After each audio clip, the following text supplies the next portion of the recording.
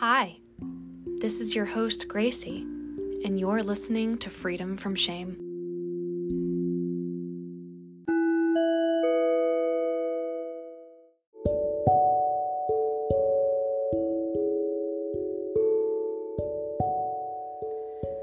Hello everyone, welcome back, and thank you for taking a few minutes out of your day to join me in our journey to become free from shame.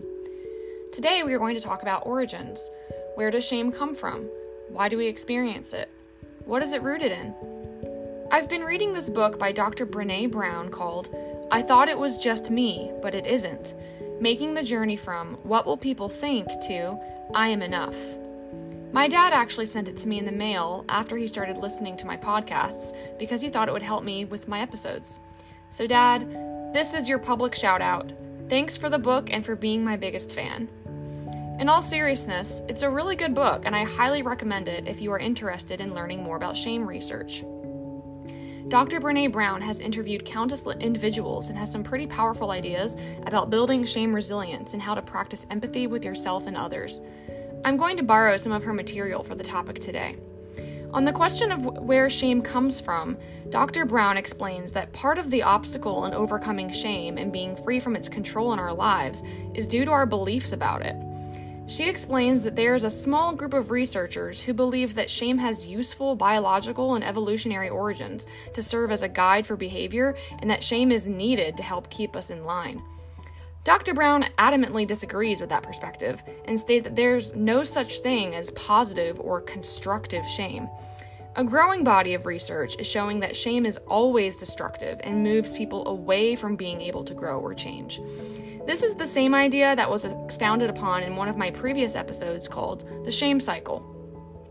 The thesis of Dr. Brown's book could be summed up by the first sentence of Chapter 1, which says, "You cannot shame or belittle people into changing their behaviors." This concept goes back to what I briefly touched on in my introductory episode to this podcast, explaining the difference between shame and guilt. To quote Dr. Brown directly, guilt and shame are both emotions of self-evaluation. However, that is where the similarities end. The majority of shame researchers agree that the difference between shame and guilt is best understood as the differences between I am bad, shame, and I did something bad, guilt. Shame is about who we are, and guilt is about our behaviors.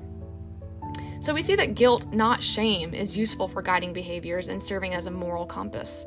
Guilt finds hope to rectify a problem, whereas shame is hopeless, identifying yourself as the problem. If I feel shame about getting drunk and puking all over my friend's living room carpet, I might feel something like this. Oh my gosh, I am so humiliated. I can't bear to show my face to her. I can't imagine what she thinks of me. She probably thinks I'm such a mess and such a disaster. I can't believe I did that. I'm so embarrassing. Why can't I control myself? I'm such a loser. Guilt, on the other hand, would have very different self-talk and might sound something like this. Well, looks like I overdid it a little bit last night. I will have to be more aware of my limitations in the future. I bet my friend isn't too pleased with me right now. I should go over there and offer to help clean up the mess and talk it out to let her know I'm sorry and I won't do something like that again. It's guilt, not shame, that will guide my behavior to fix the problem and fix the relationship. Shame will cause me to want to hide and isolate, creating a bigger mess than my vomit all over the carpet. We see here that shame serves no beneficial biological or evolutionary purpose and is unlikely to have developed as a way to prosper our species. Dr. Brown reports that a growing number of practitioners are becoming aware of how shame is the root cause in a wide range of issues, including depression, anxiety, eating disorders, addictions, bullying, suicide, sexual assault, and all types of violence, including domestic violence. Rather than helping the human race, shame is destroying it. Another explanation to the origin of shame comes from the realm of religion and spirituality. Dr. Brown shares some of her research findings, and I'm going to read a direct passage from the book. The relationship between spirituality or faith and shame is a complex one. As you see in the illustrations of the Shame Web and the Connection Network, spirituality, faith, religion are sources of shame for some women and sources of resilience for others. I'm often asked if one religion was identified as more shaming than another. The answer is no. I saw no evidence of one religion or denomination being more shaming than another. I did see important patterns and themes in terms of how women experienced their faith and spirituality. For example, the women who talked about feeling shame used the words church and religion more. The women who talked about resilience used the terms faith, spirituality, and beliefs more. At first, I wondered if there was a connection between organized religion and shame. I didn't find one. At least half of the women who used the terms faith, spirituality, and beliefs attended church and were members of an organized religion. What did become clear to me is this: it is the relationship that women have with God, their higher power, or their spiritual world, that often serves as a source of resilience. The essence of resilience in a spiritual sense is about relationship, spirit, and faith. For many women, spiritual connection is essential to shame resilience. In fact, over half of the women who, as children, experienced deep shame around religion developed shame resilience by forging new spiritual paths.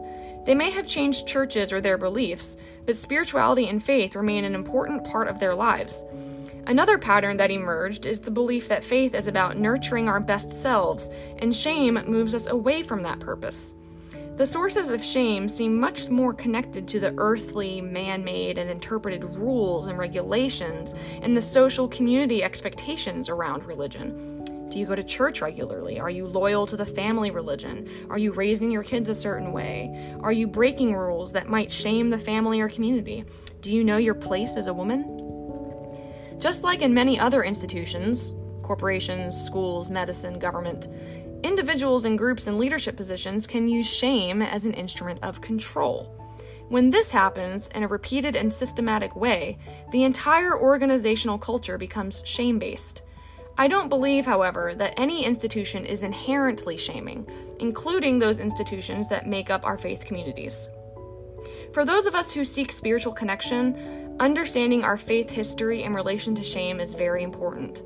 Many of the women who experienced religious-based shame as children found the greatest healing through faith and spirituality. Although they often changed churches, denominations, and sometimes even beliefs, they healed shame-based religion wounds with spirituality. I found what Dr. Brown had to say very interesting because I hear my own experiences echoed and validated by her research. For much of my life growing up, religion was a huge source of shame for me, and as Dr. Brown pointed out, much of that had to do with my perception of who God was. Today I'll share how my image of God caused religion to be a source of shame for me. In a future episode, I will share about how a different image of God can be a source of freedom and shame resilience. It's an important topic to consider, even if you don't consider yourself religious. As humans, we are all physical, emotional, sexual, and spiritual beings. To find complete wholeness, we need to be healthy in each of these areas.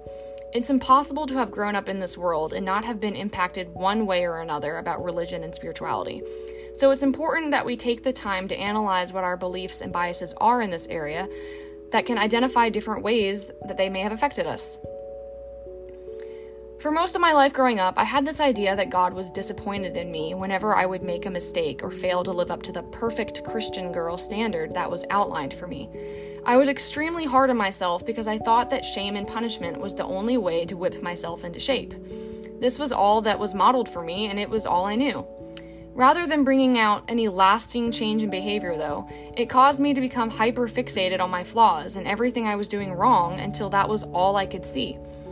Every time I failed to reach my expectations for myself, I would sink deeper and deeper into discouragement and wondering what was wrong with me.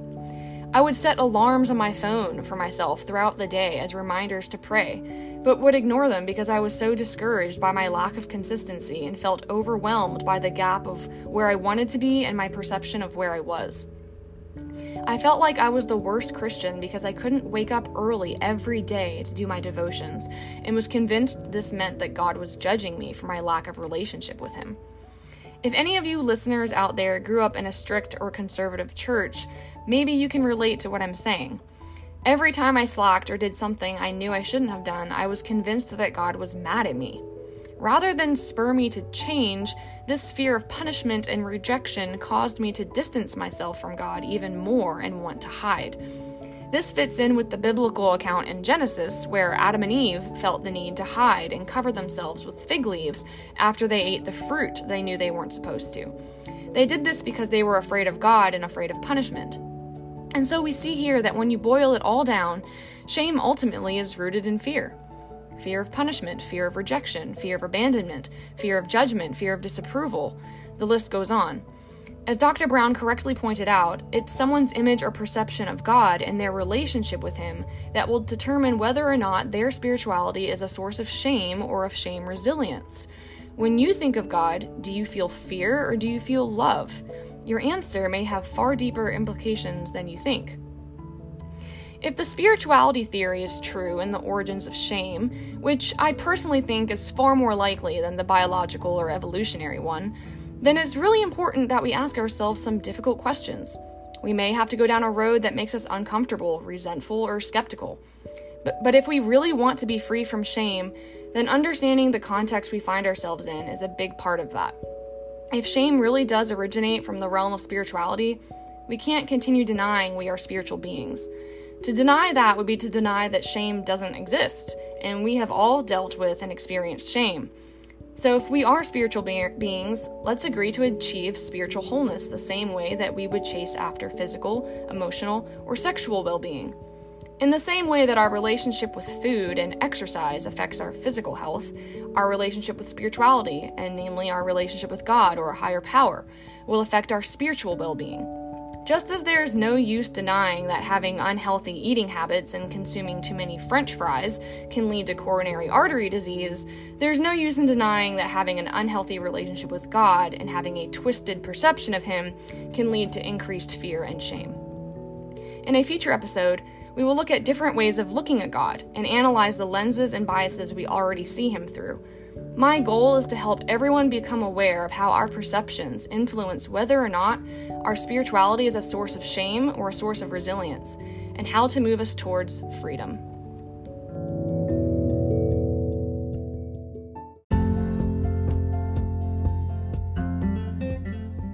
Thanks for listening to this episode of Freedom from Shame. If you liked anything you heard today, please consider following and sharing this link with a friend. I deeply appreciate all your support and hope to see you next time.